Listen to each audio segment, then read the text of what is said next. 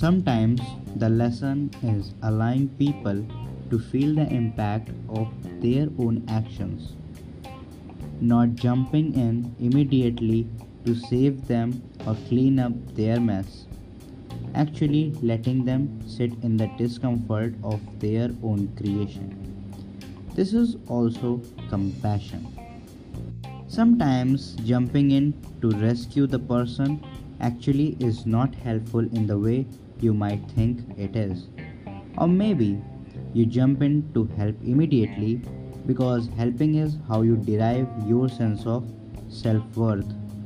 Or perhaps you are afraid to sit in the discomfort of doing nothing when a friend or family member is suffering.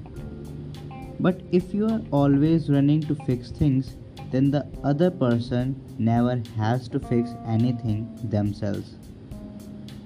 You are doing the work for them.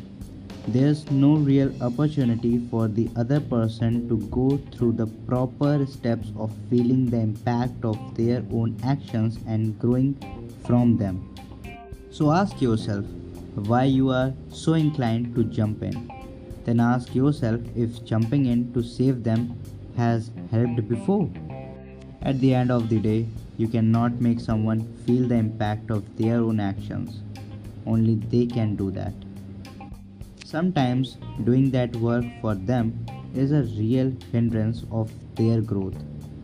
Stop running in with your metaphorical first aid kit, made with and your role, and should not be.